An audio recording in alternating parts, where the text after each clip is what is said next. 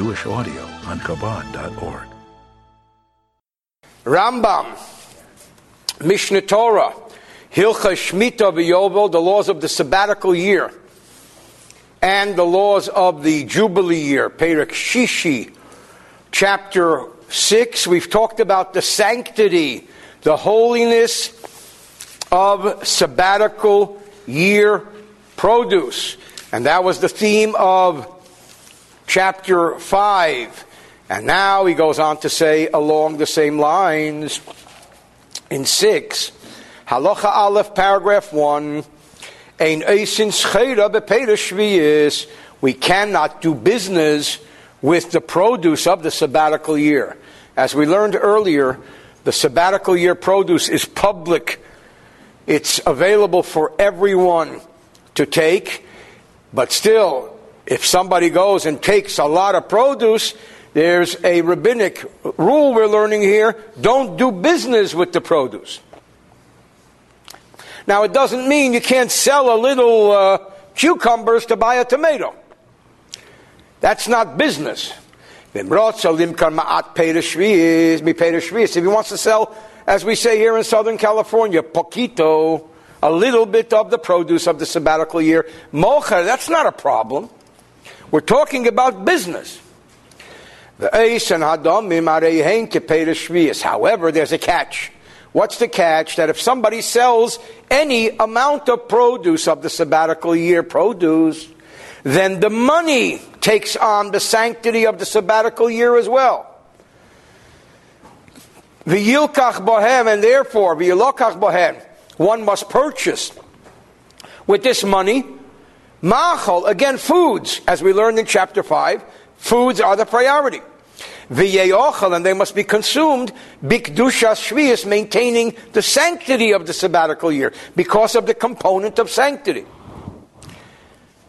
Now, what's interesting here is, v'eisei hapri hanimkar harehu bikdushase kishahoya. Not only does the money take on the sanctity of shviyas, of the sabbatical year, but listen to this, my friends, the food that was sold retains the sabbatical year sanctity.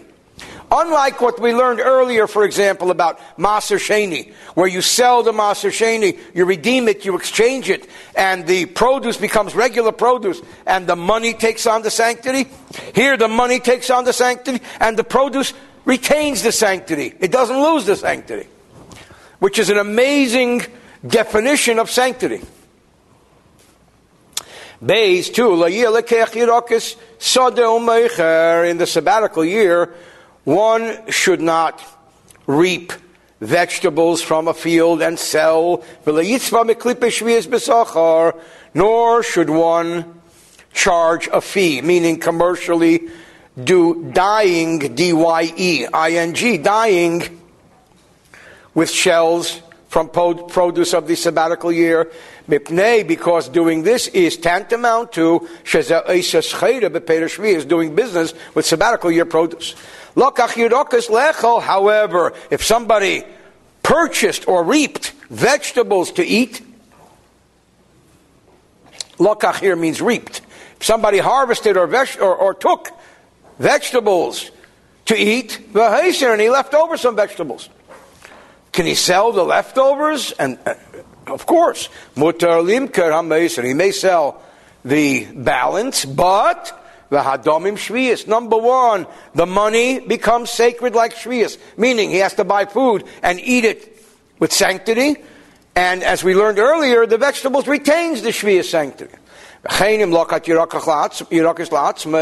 So also if he just picked some vegetables for himself, and his son or his grandson went and sold it, this is permissible, but the money retains this, takes on the sanctity of the sabbatical year, as defined earlier. Gimel, when one sells the produce of the sabbatical year, one should also sell it in a different manner. And we should not sell them not by measure, not by weight, not by number. So if you don't sell it by measure or by weight or by number, how do you sell it? Like a Jewish grandmother gives a recipe. You take not too little and not too much, just the right amount. You guess. Why shouldn't we sell it by weights and measures? Because if we do that, we look like we're in business with sabbatical produce. Like this, you say, here, take some. And he sells the little that he has. Achsiro is a halachic word which means by estimation, guesstimation. Lahidiyah, this is a proclamation. This is to proclaim, to inform. Shu hefker, that it's public. The only reason he's taking the money is so he could buy other stuff. Like the joke goes, when Lot's wife was turned into salt, Lot said, "Salt, I got, popcorn I need." So he uses the money to buy popcorn. Okay, that was just a joke. Okay, Dalit. It is okay to package those objects which are normally packaged. Labayas for the house, limker bashuk achsera, and sell it with an approximate price in the marketplace. It just shouldn't be too retailish. Like we package things to bring it into the house, not like they do it in the marketplace, not like Ralph's would do it. But it should be more like a hamish thing. So that it's not looked as if he's selling with exactitude. And things that are normally only packaged for the market, he shouldn't even package them. So it should look not business-like. It shouldn't look commercial. Because we're not allowed to do commerce with Shvius produce. Hey, with sabbatical fruits, sabbatical produce, foods. Hey, 5, Peres chutzlarosh nichtzuloretz. Now what happens if produce from the diaspora, from out of Israel, is imported, comes into Israel? What's the problem? We learned earlier that produce from the diaspora has no laws of sabbatical year produce. So what's the problem? There is no problem. Well, there might be. Why? Because we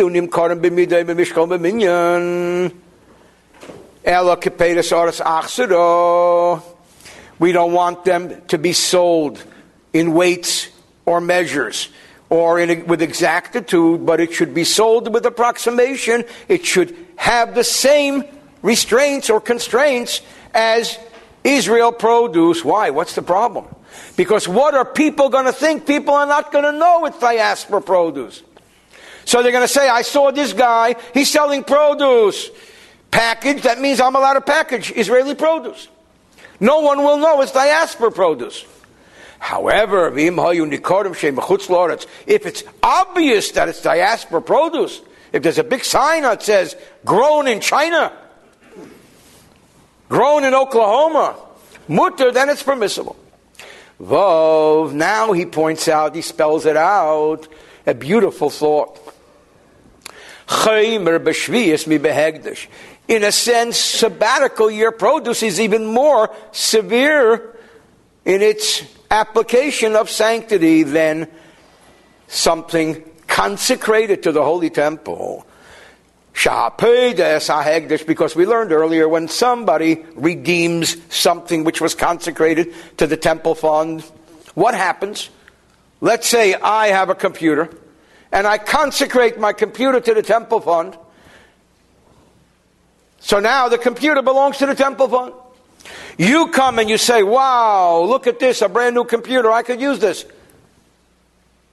As an old friend of mine who didn't speak English very well used to say, how much cost hasocha? How much cost hasocha? And they tell him $1,000, and he puts down $1,000. What happens to the computer?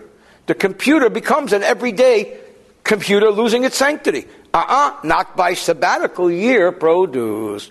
Yotza hegdish l'chun, the sanctity of the Beis HaMikdash fund becomes mundane, everyday stuff.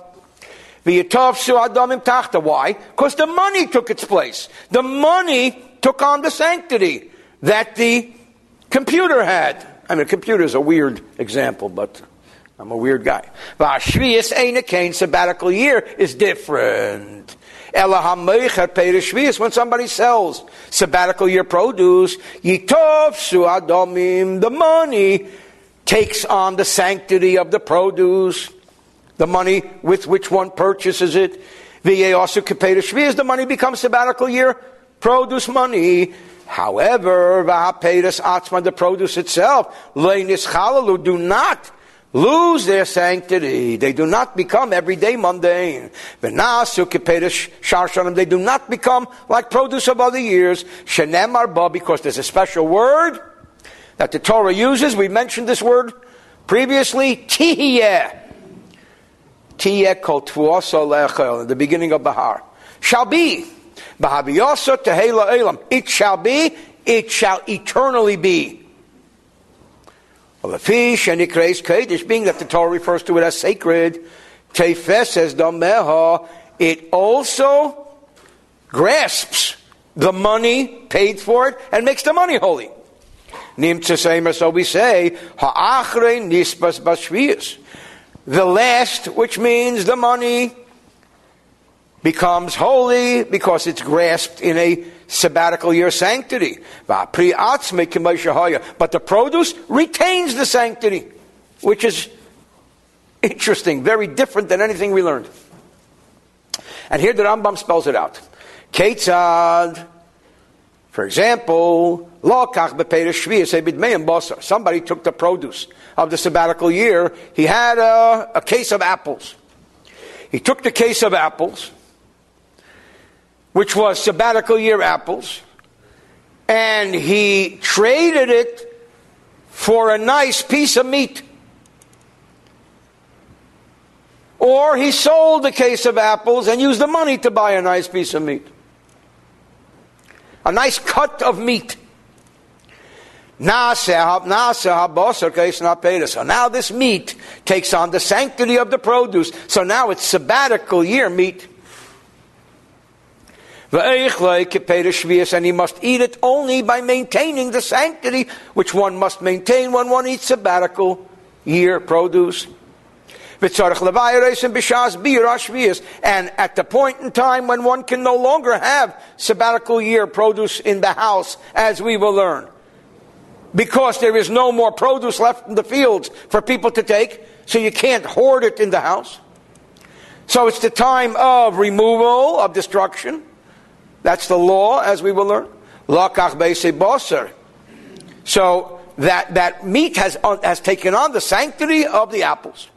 However, what if the guy is a trader? He has a beautiful side of meat, a beautiful cut of meat. He says, I'm going to take this meat right now, and I'm going to buy some fish. I'm going to buy some sea bass, Alaskan salmon. The meat loses its sanctity because the meat was not originally sabbatical year produce. The meat was in trade. So the trade loses its sanctity. The meat was a trade item. And the fish, the salmon, the Alaska salmon takes on the sanctity. Lokach badogim, he again takes the salmon, he takes the fish, the gefilte fish. A bidmeim shemen, and he buys Bertolli grade AAA olive oil, not from Ralph's, but from Gelson's. Yotsu dogim, the fish loses its sanctity, the salmon loses its sanctity, and now the olive oil becomes sacred. What if he traded the oil and got honey? Yotsu shemen, the oil loses the sanctity,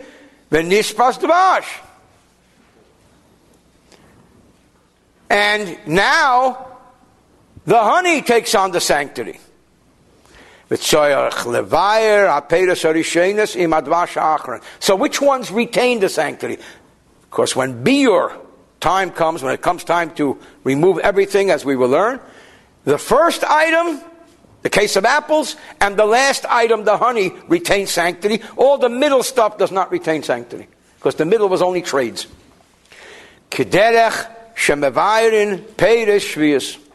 As we have to do the removal process of sabbatical year produce. We don't make compresses, as we learned earlier, and we can't have it be ruined. They have to maintain the sanctity of the sabbatical year. Speaking of this subject, there's a story told that there was a woman driving through the desert, and she saw a hitchhiker. So she picked up, and it turned out she picked up an American Indian woman. So the American Indian woman was sitting in her car, and she didn't say a word, and as much as the American woman tried to engage her, the Indian woman wouldn't say anything. And finally she sees her holding a big, beautiful bottle of alcohol, what the Indians call firewater. And she says, "What's that?" So she says, "I got it from my husband." So she says, "Nice trade." Actually, I turned it around, I think. But okay. Ches 8. That was just to wake up everybody, because Ein Shvius Mischaleles El Al Derech Mikach. The holiness of the produce of the sabbatical year can only be transferred through a sale. Which means you can't just redeem as you can, for example, with second tithe. Only through sale. And when does this apply? First time around, but the second time around, for example, he took the apples and sold the apples for money and bought meat. And then he took the meat and traded it for fish. That works. B'sheni, second time around, whether it's a purchase or an exchange. And when we transfer holiness of produce, of second tier produce, we should never exchange it for a living domestic animal, wild animal, or fowl. Why? What's the problem? Because we're concerned that they will go ahead and become fertile, and they will have offspring, and before you know it, you'll have a whole flock of shvius animals. What are you going to do with them? Certainly not shvius produce itself. Therefore, we can only buy slaughtered meat, not live animals, because we don't want them to produce offspring. But we can use slaughtered meat. As we learned earlier, you can't pay debts with sabbatical year produce, because it's not yours to pay debts with. Nor can you use it for shushvinus. The idea of shushvinus is an interesting idea. The Rambam is going to talk about it later. Shushvinus means a wedding gift. But today you go to a wedding and you give a gift. Back then it didn't work that way. Back then when your friend got married, you gave him a gift. And you wrote it down. And woe is to your friend when you got married and he didn't return the same gift. So there had to be reciprocity. There had to be reciprocation. If there wasn't, he can take him to court.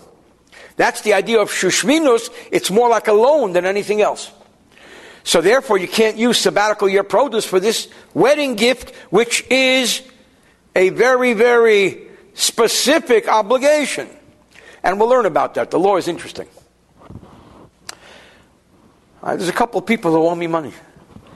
But we won't go there. We also should not use to pay favors. Somebody does you a favor, you can return the favor by giving them a case of kumquats. No. You don't return favors with sabbatical year produce. Nor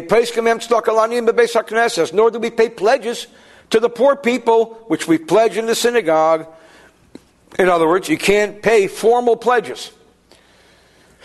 But you can certainly use it to help poor people eat. No problem. But we should inform them that this is sabbatical year produce. We can't purchase servants with them. We can't purchase real estate with them. Servants in halacha are always the same legal application as real estate. Our sages say that servants or compared to real estate in halacha, or behema tmeya, and with produce of the sabbatical year, you can't buy unkosher animals, like a rhinoceros, I guess. Is a rhinoceros kosher? And if he purchased it, then, as we said with the second tithe, he has to take regular produce and eat that regular produce in a state of sanctity to offset the amount.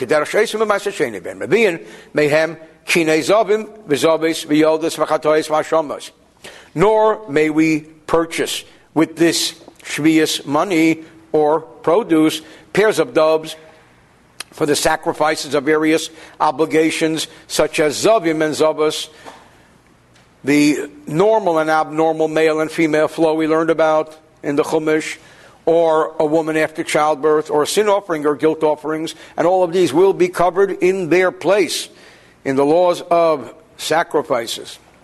And if he did, then he has to eat other produce to offset that. We cannot use the oil of shvius to oil furniture, to oil vessels. And if he did, then he has to consume regular produce with the sanctity of the sabbatical year to offset it. So that's called an offset. Yud Aleph,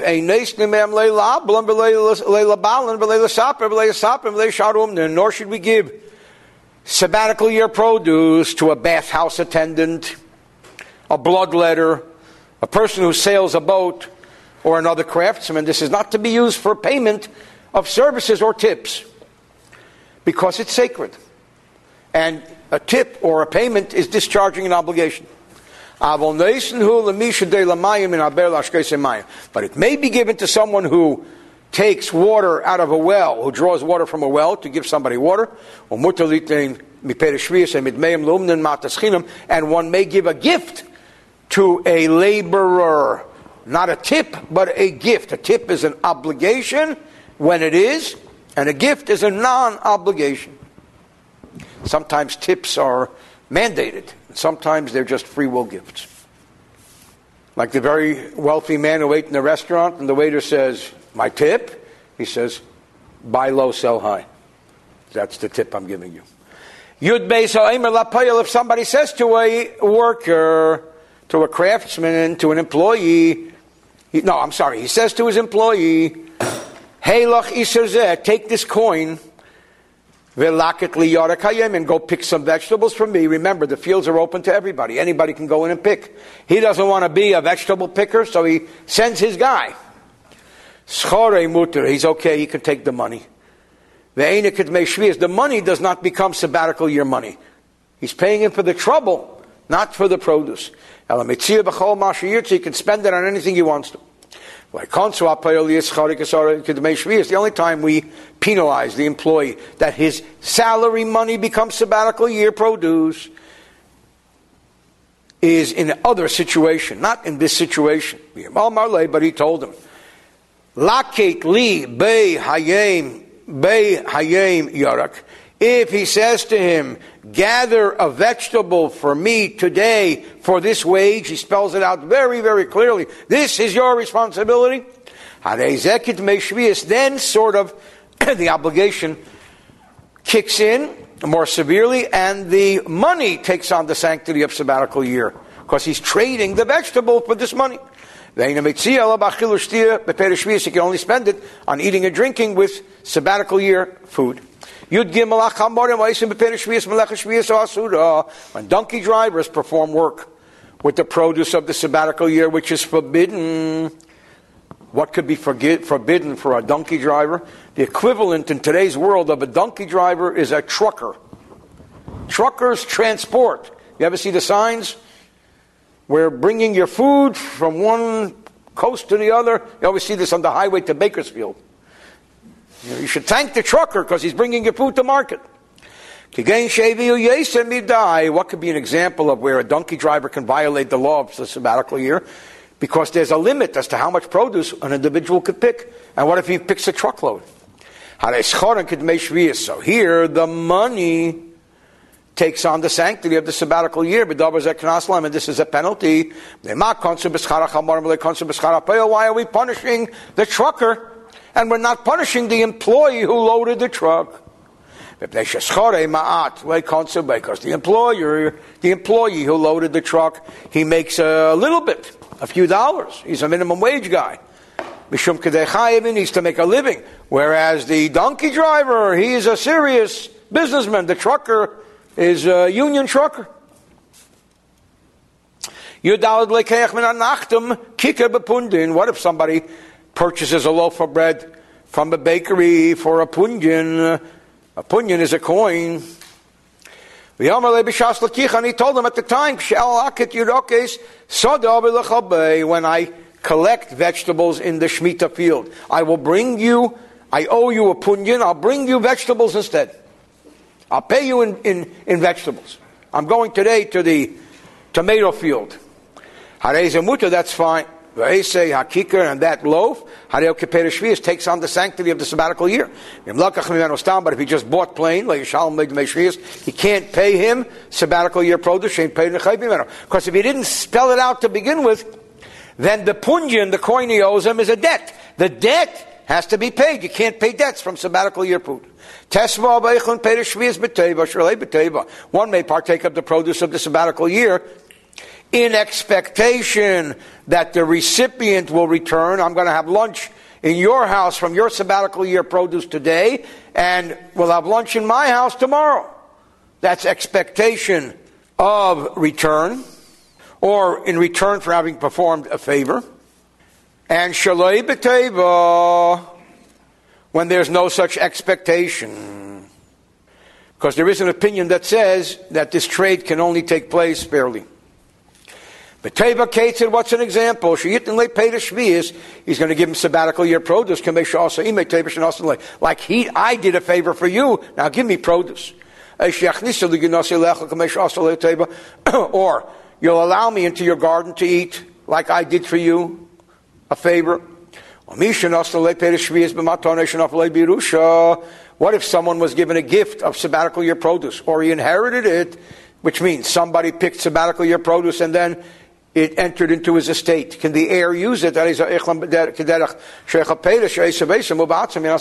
Then he eats them like he would eat produce which he himself gathered from the field. End of chapter 6. Rambam, Mishnah Torah, Hilchos Shemita v'Yovel, the laws of the sabbatical and jubilee year.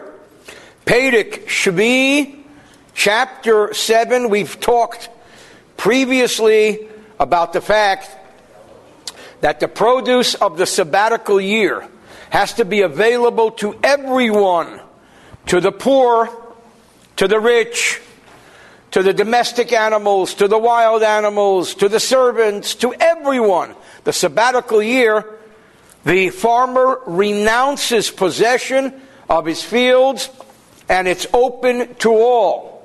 Now, it doesn't mean, as we learned, he can't go out and collect some food and bring it into his house. But it has to be a reasonable amount of food. The bulk has to be available to all. So now he says, in that case, what if somebody has food in his house and there's nothing available out in the field? He did a good job and he stored a lot of food in his house. He says, Perek Shvius, sabbatical year fruit, ein eichlin, or sabbatical year produce, ein eichlin mehen ela kol zman she'esei amin motze besoda. One may only partake of this produce as long as there is that species of produce still available to the public in the field. Shanamar, as the verse says, this is a verse in Parshas Bahar. V'livhemtecha, to your domestic animal, v'lachaya asher ba'artzecha, to the wild animal that is in your land. If a lion or a tiger wander into your field, tihiyeh kol tfuasa le'achel, all of the produce must be available to eat. Meaning, spell it out. As long as a wild animal has access to enter at will into the field and to eat of this particular species, You may eat of the same species out of your pantry. No problem. But kola lechaya min asada, we derive and deduce from this verse that once the animal has no availability because the produce of that species is gone, chayav levayirei say hamin min abayis. Our sages instituted the law, and this is a law which is based on Torah law as well. One is obligated to remove that species from his house. This is called biur, the removal of sabbatical year food. V'zehu biur shel peir shvius. This is the meaning of the word biur in the context of sabbatical year food. Ketzad, and here the Rambam says, to spell it out, how does it work? For example, if somebody has dried figs at home, dried figs, it's a common food. Then he can eat from his dried figs out of his pantry, as long as there are dried figs available, or as long as there are figs available in the field. If there are no more figs in the field, he can no longer have from his private stock in the house. He must instead remove them. And we're going to need definition of what removal means. How do you remove them? You call the green garbage truck. What do you do? So he says, Gimel, it depends how much he had. And remember, the idea of this is that the produce should be available to everyone. So the law was instituted that the farmer should not hoard. We don't want him hoarding food. And that's the purpose of this law. If he had a lot of produce, what should he do? Once there is no produce in the field, this is the law. He can call, as MCI used to say, his friends and family. He can call all the people he knows. He can go to all the people in the shul, in his schwitzbud, and he can say, guys, I can give you for 3 meals of this particular produce. Here, take it home. Breakfast, lunch, and dinner. And once that time passes, he had the opportunity to distribute to anyone he wanted to. 3 meals, it is forbidden after that time for anyone to eat it. Bein la'aniyim, bein la'ashirim, whether to the poor or to the wealthy. And I was wondering, and I had the discussion with a scholarly friend of mine now. And I said to him, what would be the reason that the Torah would actually want us to destroy this food? The answer is in order to encourage you not to hoard it. In order to encourage you to give it out. In order to encourage you to consume it. Because this is holy food. As we learned earlier. And if he couldn't find people to consume it at that time, that probably means he didn't look hard enough. There's no other choice. Torah law mandates that he burns it in fire. He has it consumed by fire, or he throws it into the sea.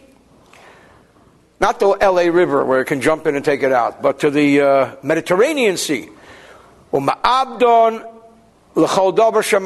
destroy it through any other means, real destruction. Now sometimes when the Rambam talks about Yam HaMelech, the salt sea, sometimes he means the Dead Sea, and often, as here, he means the Mediterranean Sea. So, as he says here in the notes, the Rambam defines destruction as destruction. There are other scholars, other early commentators, who say no. All he needs to do is renounce ownership, put it back in the field, rather than actually having to destroy it. But the Rambam accepts the opinion that it actually has to be destroyed in a way that causes destruction. Dalet 4. Now he spells out case by case, scenario by scenario. What if he had raisins of the sabbatical year? Now, do you know what raisins are? I was 27 when I found out what raisins are. Dried grapes. Raisins are not made by some sun-made, Mr. Sunmade. Raisins are grapes that are dried. I'm just kidding about the fact that I was 27. I was actually 26. What if there are no more grapes in the field? There are no more grapes in the gardens and in the orchards, and you still have raisins in your pantry. What are raisins? They're grapes. Even though there may still be some vineyards in the courtyards, which are private, that still have some grapes, but still the fields, the orchards, the vineyards out there don't have grapes. The fact that there's a couple of vines in your private courtyard don't allow you to eat of these dried grapes or raisins. Why? As we learned earlier, because the wild animal has no access to your courtyard. Because there's a security guard standing at the foot of the courtyard, and he doesn't allow any tigers in. Or giraffes. So therefore, you can't eat your raisins. However, if there are even hard grapes available, they're unripe, and they're not completed until the end of the season, but there are still grapes growing out there. He may partake of the raisins that he has stored, because there are grapes still growing. All similar situations have the same law. Hey, 5.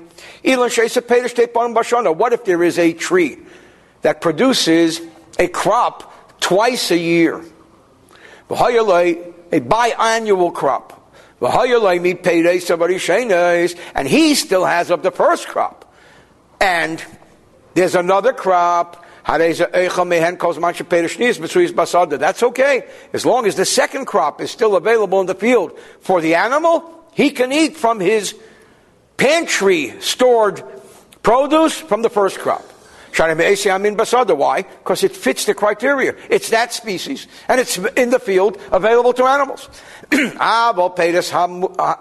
However, if it's fruit that grows in the fall, in October, November, late seasonal fruit, that doesn't allow you to eat fruit that grew in May and in June.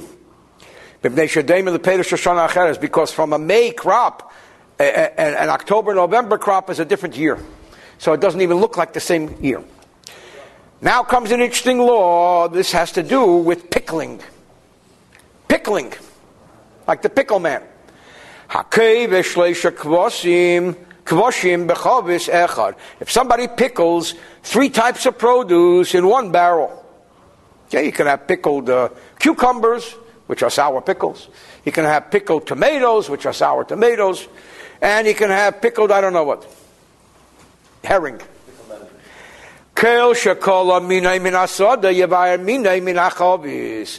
So he takes these 3 species and he's pickling them. The problem is that there are no more cucumbers left in the field. So now he's got to get rid of the cucumbers, but they're in the pickle jar, in the pickle barrel. What should he do? It still has onions in it. It still has tomatoes in it. He has to remove all the cucumbers. Leave the tomatoes and leave the onions. But if he began eating it, it's considered as if it's already destroyed. Why? Because back then they had no refrigeration. And once you open it and you start using it, it's going to go bad very quickly. And this, just as this law applies to human food, so also it applies to animal food. Because we learned earlier that the sabbatical year law applied to animal food as well. So he can't feed his domestic animal. He can't feed his dog food unless the produce of that dog food is still available to the wild animals in the field. Just as we have to rid ourselves remove the produce of the sabbatical year. So also, as we learned earlier, a person has the opportunity to take the produce and exchange it for money. The money now becomes sabbatical year money, as we learned. So the money also has to be removed once the produce which purchased that money is no longer available in the field. Ketzad, spell it out. For example, if somebody went and sold pomegranates of the sabbatical year, and he takes the money of the pomegranates and he buys sushi and tuna fish and all kinds of stuff, steaks. The problem is that this money is pomegranate money. What if there are no more pomegranates available to the wild animal or to the public? He still has pomegranate money. He must consume that money. He's got to quickly go through it, buy food, and distribute it to friends and family. Spell it out. What does he do?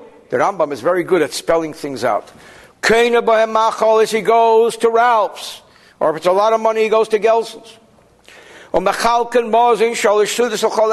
buys produce. He distributes 3 meals to anybody he wants to. Or in the alternative, there is no alternative. He casts it into the Mediterranean Sea. If he can't find people to consume it, which means if he looks hard enough, he'll find it. Now the Rambam segues into another law. Well, when you say, is there still this species of produce in the field? Maybe not in my field, but maybe in northern Israel, maybe in Haifa, maybe in Tiberias, or if you live in Tiberias, maybe in Kfar Chabad, maybe in Tel Aviv, maybe in Beersheba. So he says, for the answer to this challenge, test 9, Sholosh Arotzis Labir. Israel is divided into 3 sections for the purpose of this law of removal of sabbatical year food. Eretz Yehuda Kula. First of all, there is the land of Judea. Like biblically, we talk about Judea and Samaria. The land of Judea, Judah. And the land of Judea itself is broken up into 3 subdivisions, 3 counties. What is that? Hahar v'hashvela v'ha'emek. The plain, the valley, and the mountains, the plain, and the valley. So those are the 3 subdivisions of Judea. The next is Eber Hayarden Kulei. Eber Hayarden means the other side of the Jordan. In this context, the Rambam is referring to not the east bank of the Jordan, which is what Eber Hayarden is referred to in the Bible, but he's referring to what we call today the West Bank, where the West Bank is an integral part of Israel.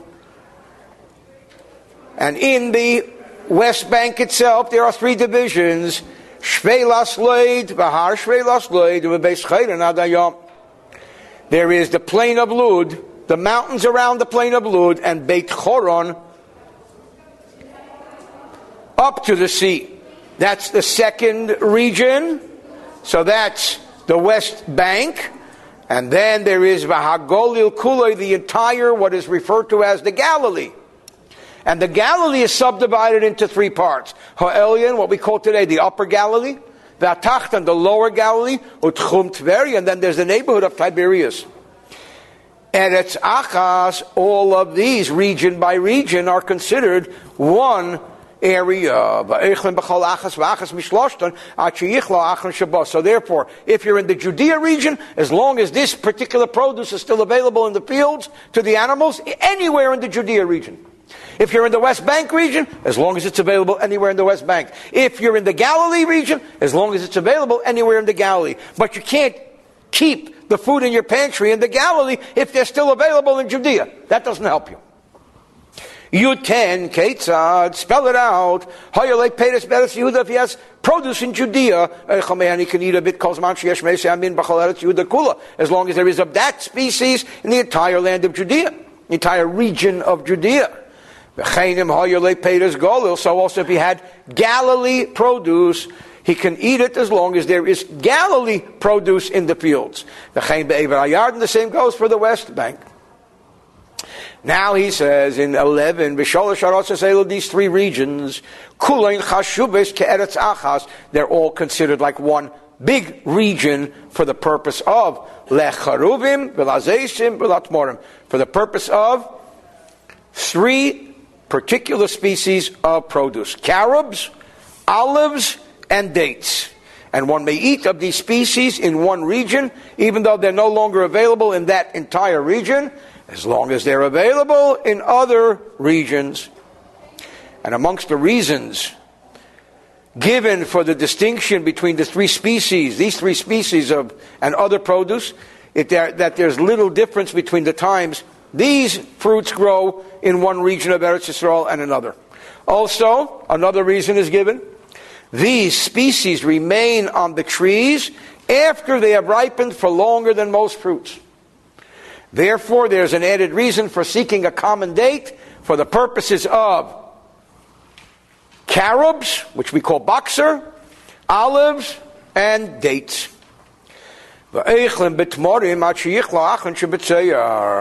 When it comes to dates, we can eat throughout Eretz Yisrael until the last dates are available in the Tzoar region. And approximately when is that? Purim time. When we can eat zaysim, olives, until Shavuos time, which is like May, June. And grapes we can eat until the Passover season of the year after the sabbatical year, the 8th year. Figs, dried figs, until about Chanukah. Yud Beis 12. What if somebody transports produce of the sabbatical year from a place where they're no longer available into a place where they're still available? Or vice versa. From a place where they're still available, to a place where they're no longer available. Chayav levayir. Either way, if they're not available in one of the two places, the place from where he's coming or going, he has to remove them. Because we give the severe application of the place he comes from, as well as the severe application of the place he's going to. So if either of the place have no more produce, he must remove his produce. And what about produce of Israel that was taken out of Israel? Must be destroyed immediately. We shouldn't transport it, and we learned earlier that we shouldn't even take Shvius produce out of Israel. But it should not be brought back to Israel to destroy it. It should immediately be destroyed. Yud Gimel 13, now he segues to another subject for the rest, or most of the rest of this chapter. Yud Gimel 13, Klal Godol Amru B'Shvius. There's a very fundamental principle that was taught with regard to sabbatical year produce. Here's the rule. Kel Shul Machal Odom, anything that is human fit. Produce fit for humans. Or produce fit for animals. Or as we learned earlier, it's an herb which is used to dye, to change the color of something, to dye, dye. If this produce is not available throughout in the earth, in other words, if it doesn't sit in the ground, but it has a season, yesh loy uladam of shvius, then it takes on the sanctity of the sabbatical year. Why? Because it's either human food, animal food, or an herb that you can dye with, dye. And it comes and goes as produce. Then it has the sabbatical year limitations because it's food for human, animal, or dye. The chaya bebir hu v'domav, and it and its money, which it was exchanged for, must be removed when it's no longer available. Why? Because it's not always in the ground. Again, and here he gives some examples as to what we're talking about. Ale haluf, leaves of wild onions. The ale hadandano, and mint, what we call nana today. You come to a restaurant, they ask you want tea with nana? That's the dandana, or dandana. V'ha'ulshin and endives, ma'ichalodam, all of this is fit for human consumption. So, the laws of the sabbatical year apply, and it does have an expiration time where it must be removed. Again, for example, hachechim, v'hadadarim, brambles and thorns. Me'echel behema. Humans don't eat brambles and thorns, but animals do. I guess they got tough esophaguses. Again, isotes, v'keitza, mimin hatzevim. And like woad, W-O-A-D, and safflower, they are considered forms of dye, which they produce a bluish dye. That is if there came a point in time where it no longer existed in the earth. But if it continued to exist in the earth, it never became extinct. It was not seasonal. Kagain, for example, and here he gives a list of examples. Hapua v'harichpa mimin hatzevim, madder, M-A-D-D-E-R, and dyer's rocket from the dyes. Madder produces a red dye. That's like red dye number 3. Just kidding. Even though the sabbatical year applies, because it is a dye, and dye is part of the process of sabbatical year food or produce, but ain't lahem beer, but we never have to remove them because it's always available in the ground. Related to mayim, or their monies, which they were exchanged for. Sharei miskayim ba'aretz, because it is maintained in the earth. You may use it and enjoy it until the new year, which marks the end of the sabbatical year.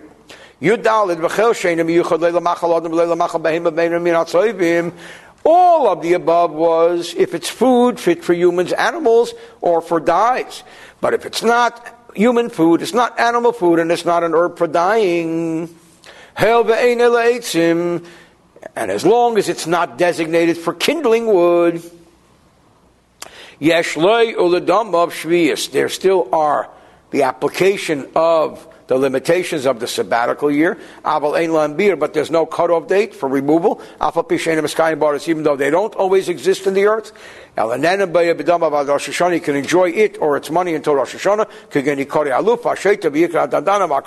As we mentioned earlier, examples would be roots of wild onions, mints, scorpion-like herbs. Tezayin, klipe, rimein, v'anetz shalei. What if we're dealing with peels and the buds of pomegranates? Not the pomegranates themselves, but their peels and their buds. Klipe egezim biagarinam, or the shells of nuts and seeds of other fruits. Lulve zrodim becharuvim, or the stalks of zrodim, other produce, and carobs.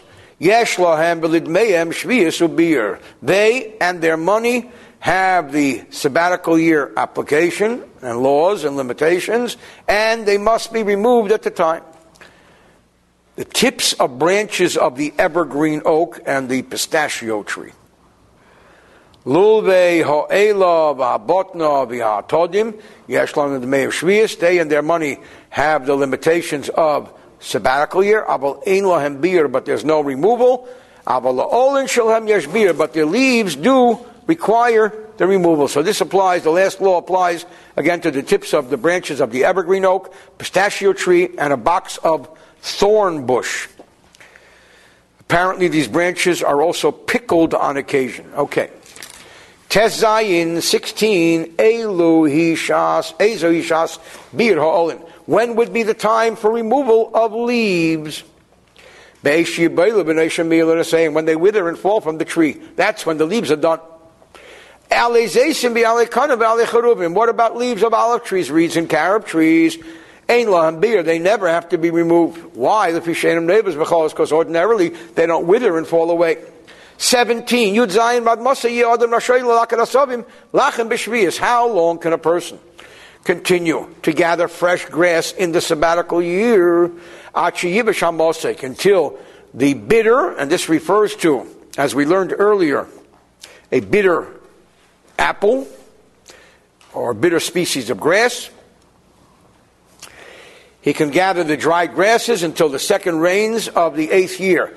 And we learned earlier that there are various seasons for rains. Second rain of year 8, which is in the early winter. The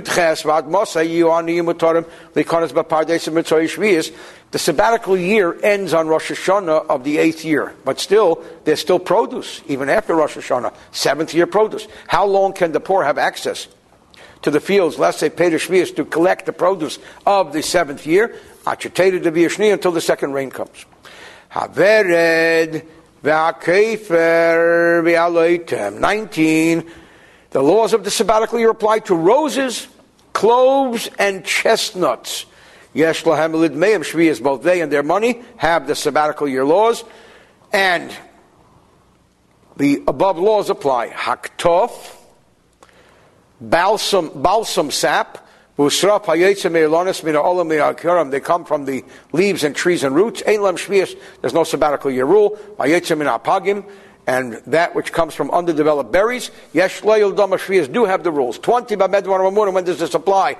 To a fruit tree, but a non-fruit tree. Even that which comes forth from the leaves and the mainstay of the tree, Kipri Shalohen, is like their fruit. Yesh le'udam of Shvius, and the laws of Shvius does apply. 21, Akevesh, Veret Shvius, Bashem and Shoshish. Apparently they used to pickle roses. They did a lot with roses. Some cultures, roses plays a very important part. In the Persian culture, rose water is very big, and so on. So if somebody pickles a rose from the sabbatical year, b'shem and shoshishis, they used to pickle it in olive oil, but the olive oil was 6-year produce. 6-year produce is permissible. 7th-year roses have the sanctity of shviyas. So what can he do? Does this whole mixture become sacred? He says, Yolaka de Saveret. As soon as he takes out the rose, Vashem and Mutter, the 6th-year oil is fine. Kvoshe, but if he pickled it, processed it in oil, olive oil, a post-sabbatical year, then he has to get rid of the oil, because the rose was dried up, and the rose required removal. And finally, 22, the final law in this chapter, carobs of the sabbatical year were left to soak, to be pickled, to be processed in the wine of the 6th year, or the wine of the 8th year, you have to remove the wine. Because the taste of sabbatical year produce entered it. How does it work? What's the rule? So here the Rambam gives us a rule. And we really will appreciate the rule in light of the earlier laws of kosher and non-kosher and mixed foods which we learned. Zaklal, this is the fundamental principle. Produce of the sabbatical year that became mixed with other produce, one species in another species. One species in another species is a whole different ballgame. One species in its same species. I misspoke. So, for example, if you have apples within apples, meat within meat, then the slightest amount makes it all sabbatical year produce, because you have no way of differentiating, because it's all the same. But if it's one species in another, the question is, does it change the taste of the species it went into? And usually, the ratio of that we learned earlier is usually 60-1. End of chapter 7. Rambam, Hilcha Shemita v'Yovel, the laws of the sabbatical year and the Jubilee year. Perek Shmini, chapter 8. So, what we have learned so far is that a person must renounce ownership of his fields and vineyards and orchards. We learned that everything grown in the sabbatical year that is food and that is drink and that can be used for anointing oils and that can be used for dyeing, D-Y-E-I-N-G, all of this is holy. and must be utilized in the spirit of Kiddushat Shvius, the sanctity of the sabbatical year. We've learned that there is biur, that when the time comes that this species is no longer available out in the field, where the animal has access to it, we may no longer have this item stored in our pantries. Now we're going to learn another halacha, and that is that the laws of the sabbatical year are so sacred and so important, as they say here in Southern California, muy importante, muy importante. Or as they say in English, very, very important, that we can't even assist anyone who doesn't care about the laws in his violation of the laws. He can say, I don't care, and we can say, hey, the Torah says, I can't even help you violate the sabbatical year laws, whether you care or not. Now, in a sense, this exists throughout, but the Torah is extra sensitive to it, as are the rabbinic decrees when it comes to sabbatical year. Perek Shmini, chapter 8, Aleph 1, Kederech she'asur la'aved ha'aretz b'shviyis, just as it is forbidden to work the land in the sabbatical year, as we learned over the past 7 chapters. Kach, so also it is prohibited, forbidden, L'chazek Yidei Yisrael, to strengthen and to reinforce, to help the hand of the Jews, of the Jews who do work the sabbatical year.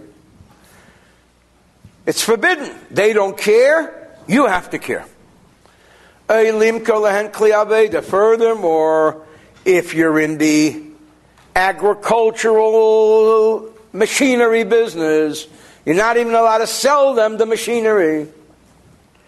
Lefisha Osur Lachazek Yedei Evrei Avera. This is actually an across the board law. It is forbidden to strengthen the hands of those who commit transgression.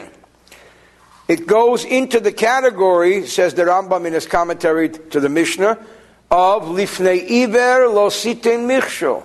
Do not place a stumbling block in front of the blind man.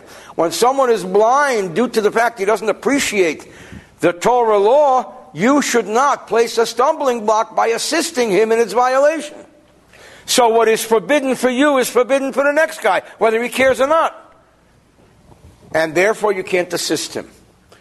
Practically speaking, Beis ve'elu kelim she'ein ha'uman rashay lamachram b'shmiyas, and the following are the tools which one is forbidden to sell to someone on the sabbatical year, or in the sabbatical year, lemi shechoshud ala shviyas, if this person is suspect of violating the laws of the sabbatical year. He doesn't look like he cares. What are these tools? Number one is macharesha b'chol cheleha, a plow and all its accessories. A plow, not too many of us have plows in our backyards today.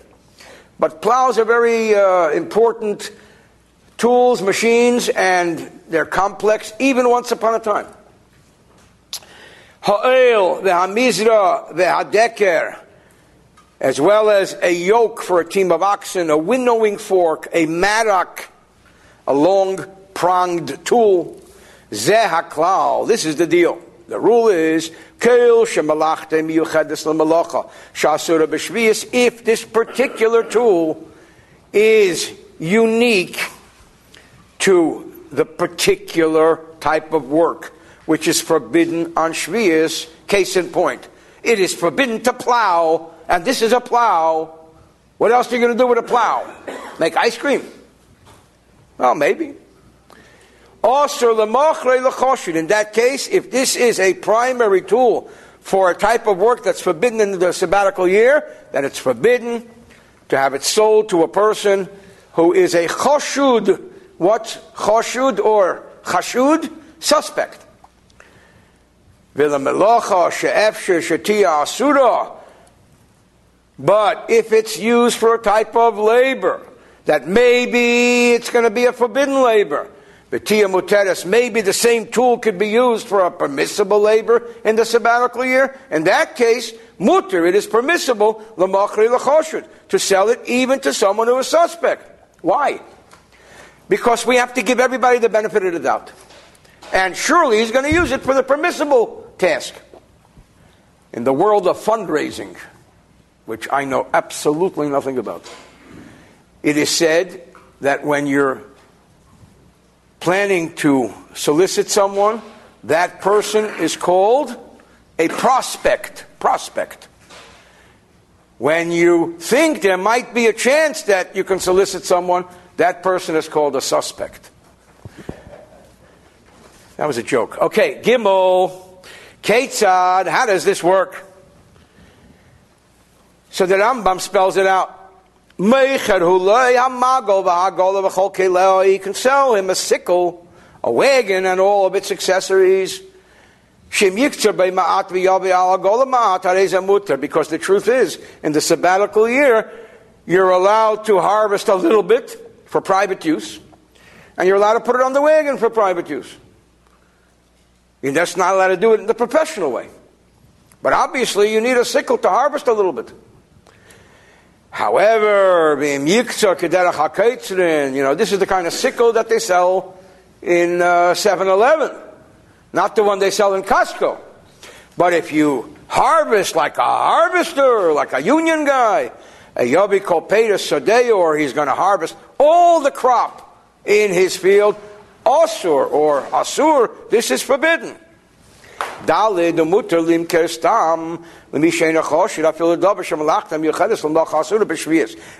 is, the above is to a suspect, meaning someone who is suspect, not to care, to violate Shvius.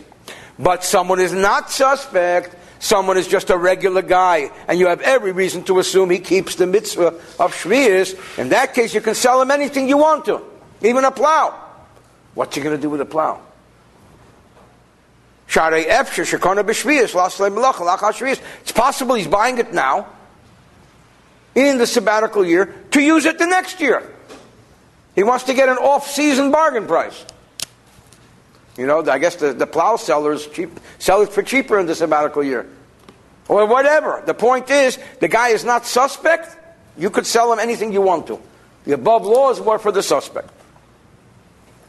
Now, he says, furthermore, when we talk about the manufacturers of pottery or other types of vessels, hayetzer, a pottery maker, a potter, meicher chamisha kadishemen, may the pottery maker sell jugs for oil, because the farmer would buy jugs and bottle the jugs with olive oil. But if you're not harvesting and producing oil in a commercial way, what do you need so many jugs for? The answer is you don't. So the pottery guy is limited to sell 5 jugs at a time for oil. How much oil can you use already? How much salad can you eat already? And 15 pottery jugs for wine. But that's it. So it's maximum for the customer. 5 oil, 15 wine jugs. However, if the customer is a Gentile and non-Jew, we learned again and again non-Jews are not obligated in the mitzvah of Shemita, in the commandment. So there's no reason they shouldn't buy as much as they want to. But in other arenas of Torah, we said, wait a minute, maybe this is a plan where the non-Jew is being sent by the Jew. We don't have to go there. We do not have to be suspicious that the non-Jew is going to sell it to the Jew. Furthermore, outside of Israel, you can sell as many jugs as you want to the Jew. So you shouldn't be concerned that he's going to be importing them into Israel. So actually, this is interesting, that the wine, what we would call here, the wine bottles, and the oil containers became like contraband, where you couldn't even sell it because you would be concerned they would be violating the law. So he says, don't be afraid to sell it to a Gentile. He doesn't have the law. Don't be afraid to sell it to a Jew in the diaspora. We're not worried about the fact that he's importing contraband oil jugs or wine jugs. Okay, what about a plow cow? You'll notice how that rhymes, plow cow. One may sell a cow for plowing even to a person who's suspect of violating the sabbatical law, because who said he's going to plow with it? Because you can also eat a plow cow. You could be buying it for slaughter. You also can sell such a person your field. Why? How could you sell him your field? You know he's going to work it, or you're suspicious that he's going to work it. Because maybe he's just going to let it sit and lie fallow. However, a field, yes, but you may not sell him in an orchard. What does an orchard do? It produces delicious fruits. Unless the contract stipulates that the buyer has no rights to the fruits. Why? Because he doesn't trust him. So he can't contribute to his violation of the sabbatical year. Furthermore, one may lend a suspect a measuring utensil called a saw. A saw is a measure. You need a utensil to measure a saw. Even though he knows he has a granary. What else is he going to measure with the saw? Ice cream. Because he knows he has a granary. Because maybe he's going to use the saw to measure something in his house. Who knows? The guy comes and he says, listen, I need change. I need change. What does a person need change for? He has to pay his employees.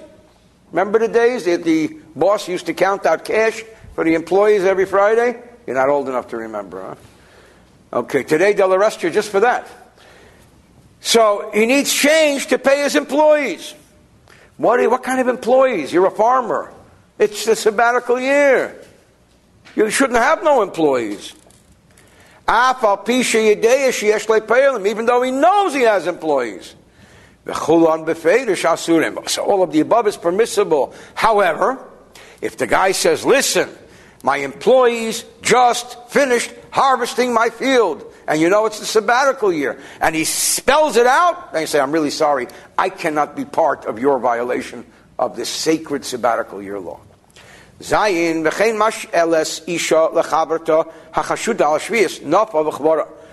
similarly speaking, a woman can lend a sifter, a sieve, a mill, even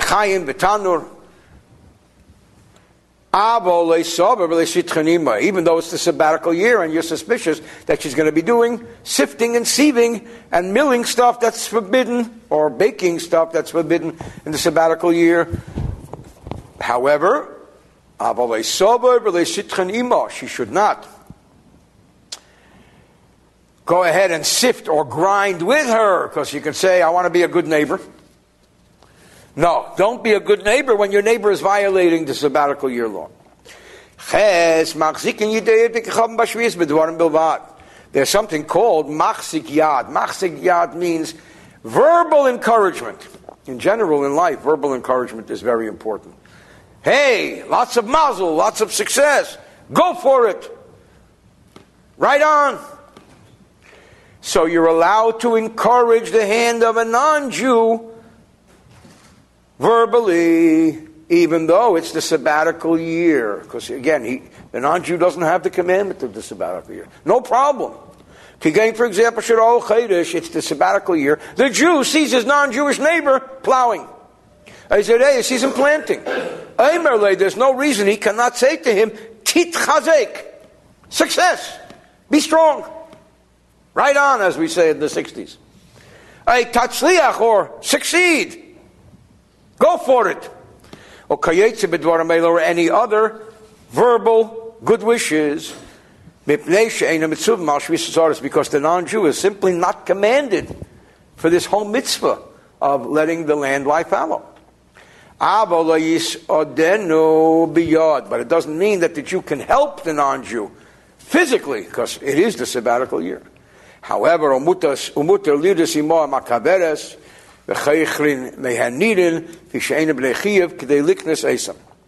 it comes to certain rabbinic prohibitions, such as removing honey from a beehive with a non-Jew, or enter into a sharecropping agreement with them for land whose ground was broken in the sabbatical year. These are rabbinic prohibitions. One is not obligated to observe these rabbinic prohibitions with the non-Jew, because the non-Jew has no obligation. So it's like a prohibition on top of a prohibition. Because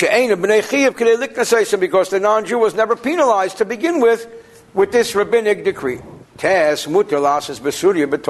Syria, which we know is the adjacent country to Israel, and has some of the rabbinic applications of these laws in general terms.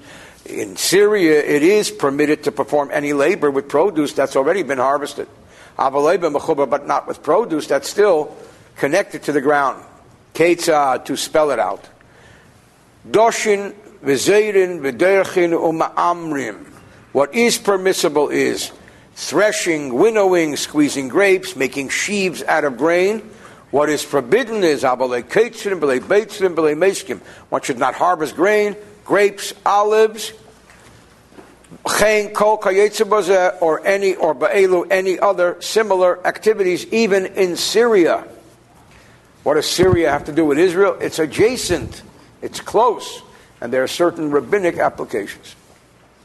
Yud, kishem she'asa lasas chayda b'peiros shviyas l'shomrom. Now he goes to the next set of laws, just as it's forbidden to enter into business with sabbatical year produce, just as it's forbidden to guard and privatize sabbatical year produce. It's also forbidden to purchase sabbatical year produce from an unlearned person.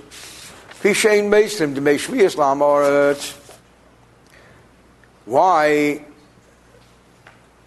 Because we can't give the sabbatical year funds. We learned earlier that the produce can be exchanged for funds.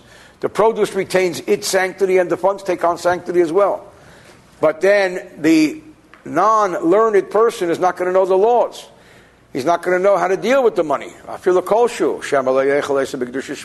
We have to be concerned that he's not going to expend these funds, maintaining the sanctity of the sabbatical year. As we learned, he must. Now, there's an interesting law.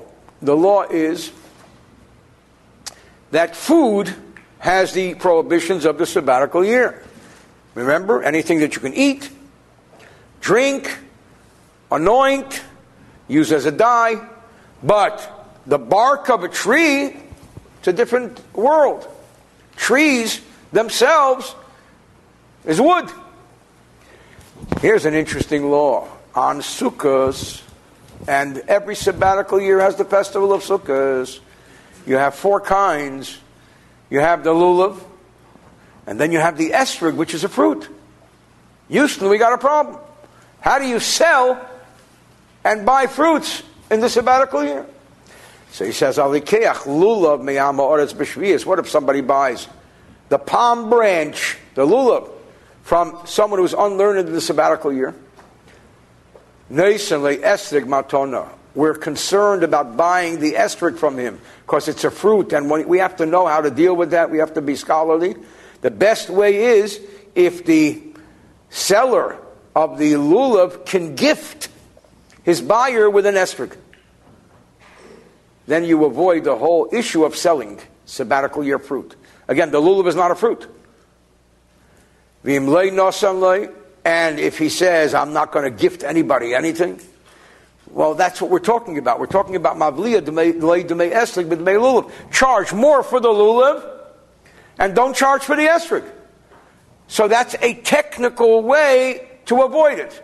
These days, in fact, we don't buy the esrog and the lulav and the myrtle and the willow separately. We buy what we call a set. So we're never paying separately for the esrog. When does this apply? So he says, when this person sells these types of fruits that are usually protected, which means figs and pomegranates and so on. But if this guy was not in the habit of selling these type of fruits, which ordinarily are guarded, but he just sells fruits that he acquired for free because it's the sabbatical year. We learned earlier you could sell a little bit. Kegein apegam v'hayarbuzim v'ashetim v'hachalagleges v'akuzbar shelchorim v'kayetze bohen. And here the Rambam enumerates a whole list of stuff which, although ownerless, could be sold: rue, amaranth, moss, rose, coriander, and so on. So it is permissible to buy a little bit. Anybody can buy the amount of food for 3 meals. Why?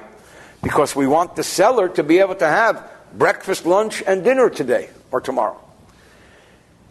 Now the rule is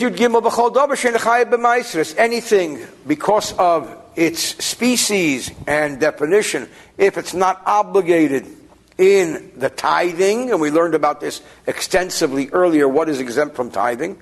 Kegain, for example, shum, balbechi, or botzol sharichba, or grisim hakilkiyes, va'adoshim hamitzriyes. And here we have the list. Powerful garlic, the onions of rikpa, a pearled Sicilian bean, Egyptian lentils, and so on.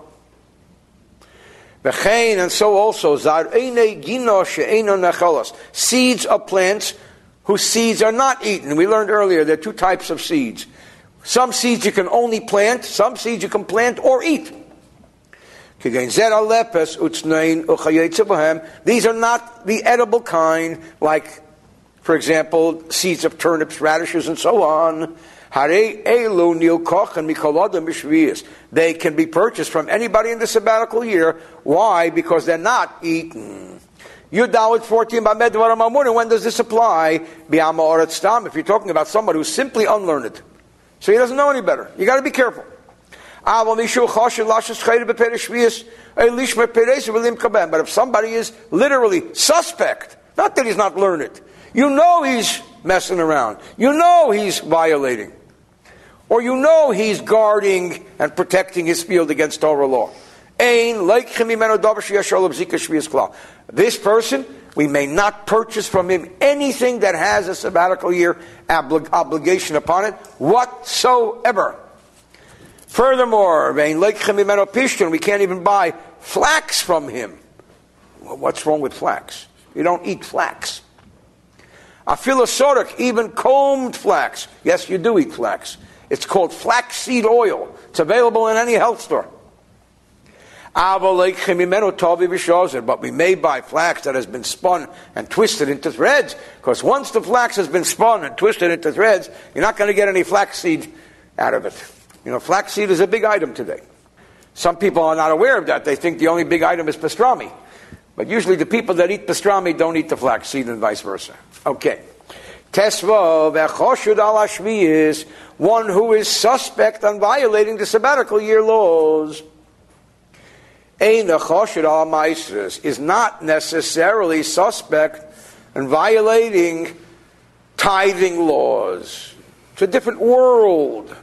V'choshud al ma'isros and vice versa, one who is suspect to violate tithing laws. Ein choshud al hashvi is not necessarily suspect to violate the sabbatical year laws. Why not?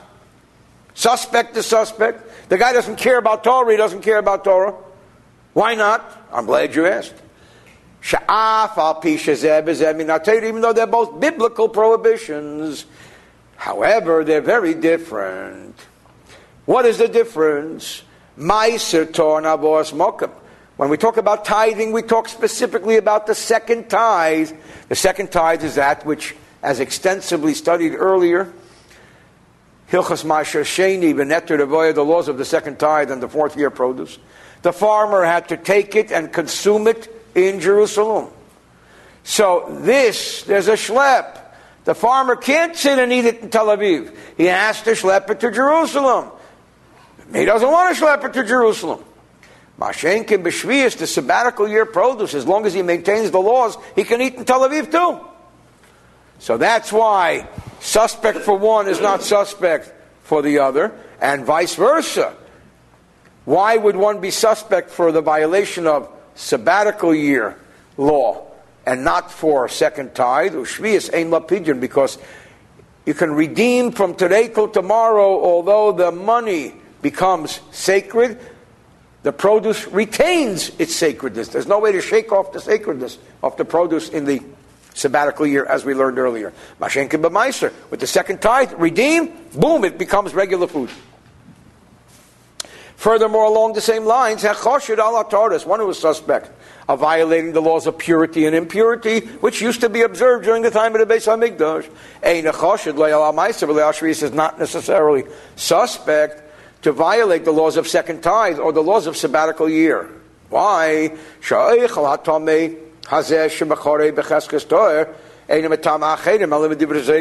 if somebody who is impure, if somebody has impure produce, sells it underhandedly, surreptitiously, as pure produce, the truth is that biblically the person does not become impure by eating this produce, only rabbinically. The rule across the board is that anyone who is suspect of violating a rabbinic law is not necessarily suspect of violating a Torah law. What's the logic? The logic is that in his mind, he says it's only a rabbinic law. Nish gefährlich. It's not so terrible. You know the expression, nish gefährlich.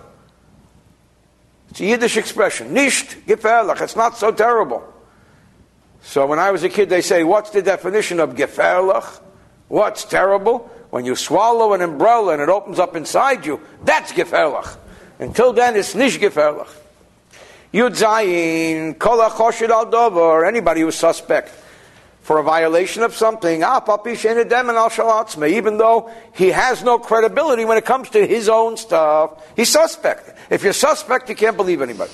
Can't believe the guy. However, this is an interesting law. Ne'emun hu al shalachedim. He is trustworthy, he has credibility when it comes to somebody else's stuff. Why? If I'm not credible when it comes to my stuff, why am I credible when it comes to your stuff? Chazaka, because we have an established assumption. No one is going to sin to benefit someone else. You sin to benefit yourself. When it comes to the other guy, you might as well tell the truth. Because it's his gain and his loss, not your loss, and it's not your gain. Therefore, according to the Rambam, and not everybody agrees with this, that if somebody is suspect for this type of a violation, he can still act as a witness and as a judge. He has not disqualified himself from the whole system. Others argue that he has. Yud Ches, here's an interesting law. A Kohen, and I ask for the forgiveness of the Kohanim present in our class, nothing personal. The Kohen is especially suspect in the sabbatical year law. Why? The Kohen is a holy Jew. I'm glad you asked. The answer is, because the Kohen rationalizes. Then the Kohen says, the Kohen says, listen, the Jewish people cannot eat Truma food, but I am a Kohen, I can. If a non-Kohen eats Truma food, there's a heavenly death penalty. How much more so, Peter Shvius, produce of the sabbatical year, doesn't have a death penalty. Therefore, I'm permitted to eat the Truma. I'm certainly permitted to eat the sabbatical year produce. But the Kohen is not understanding that as a Kohen he may eat Truma, but no one may eat sabbatical year produce when it's forbidden. Therefore, saw Truma, Shanafla saw, Lameya saw Shapeda Shvius. Now, let's complicate the pot here. One measure of Truma food fell into 100 measures of sabbatical year food. So you take one measure out, as we learned earlier, you give it to the Kohen, he eats it as Truma, and have a good day. And the rest becomes sabbatical year food, which can be eaten with the sanctity of the sabbatical year. However, nafal lepachas mimeya, but if it fell into less than 100 to 1, yirkevu hakel, better everything should rot. Why does it have to rot? Because in less than 100, the Truma food cannot be nullified. So the whole food becomes Truma. The only one who would be able to eat it is a Kohen. But we don't trust a Kohen that he'll eat it with sabbatical year sanctity. Kechol meduma, it should not be sold to the Kohen like any other mixed produce. Because again, a Kohen is suspect of rationalizing permissibility when it comes to sabbatical year produce. Yutes, what about hatzavonim v'hapatomim? Like chimursa mikom makim. There is a product called bran, and bran has multiple uses. One of the uses that bran has is it provides body substance for paint. Ask Mr. Benjamin Moore, he'll tell you. That a good paint has to have bran. If you want to have a healthy paint, it has to have raisin bran. Never mind. I'm just trying to wake everybody up here. Bran is also used to fatten cattle. Why? Because it's an inexpensive product. And it's caloric. You don't believe me? Ask Dr. Atkins. So, someone can go and buy bran for paint, and he can buy bran to fatten cattle. He doesn't have to be suspicious that this is the aftergrowth of the sabbatical year, which our sages forbade. Let's not go overboard, because the prohibition against benefiting from spichim, Svichim is the aftergrowth, Hebrew for aftergrowth. It's only rabbinic in origin. Therefore, a doubtful situation, we don't have double decrees. And finally, interesting law, Chaf, the closing law of this chapter. Gaboy Kupa Bashvias. We learned much earlier in the laws of charity that in every city worth its name in the olden days, they used to have two funds. One of these funds was called a kupa. What is a kupa? They went simply door to door and they collected food for the poor. So this one would donate some sushi, and this one would donate some cottage cheese, and so on and so forth. Now the question is, how can I go take food and give it to the poor people? Who knows? Do these people observe sabbatical year observances? I don't know. Says that Rambam, the guy in charge of this kupa, of this food fund, food bank, it's like a food bank. Should not be so careful and refrain from entering those who may partake of the aftergrowth of the sabbatical year. And if these caretakers of this food bank would be given bread, muteres, take the bread, the poor need the food. Let's not be overly suspicious. Maybe this is from a sabbatical year aftergrowth.